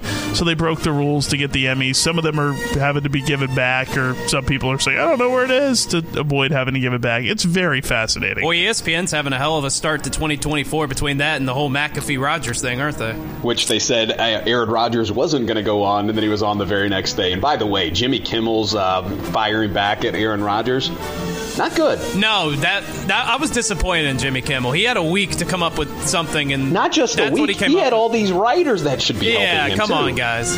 Yeah, he education shamed him. I could have come up with something better than that, and I don't have writers. No, hey, look, you did your HIV story with Magic Johnson to open the show. And that was funnier than what Jimmy Kimmel said. He went at it from more of a serious perspective than the comedy. So I guess. All right. Fun show. Reminder, we got you covered if you're driving around today with the NFL games. Reminder, the Bills-Pittsburgh Steelers game got moved to tomorrow, so that'll probably be joined in progress after the roundtable on ESPN 680 105.7. We still got another 3.5 minutes. Well, no, you're fine. I was just resetting. One thing I want to get to also, we haven't mentioned it at any other point. This is maybe not the best place to bring it up, but oh boy. No, but rest in peace, Coach Jerry Jones. Passed away earlier in the week, and I got to know him a little bit from doing the Bellarmine games, and I mean, the best man you'll ever meet.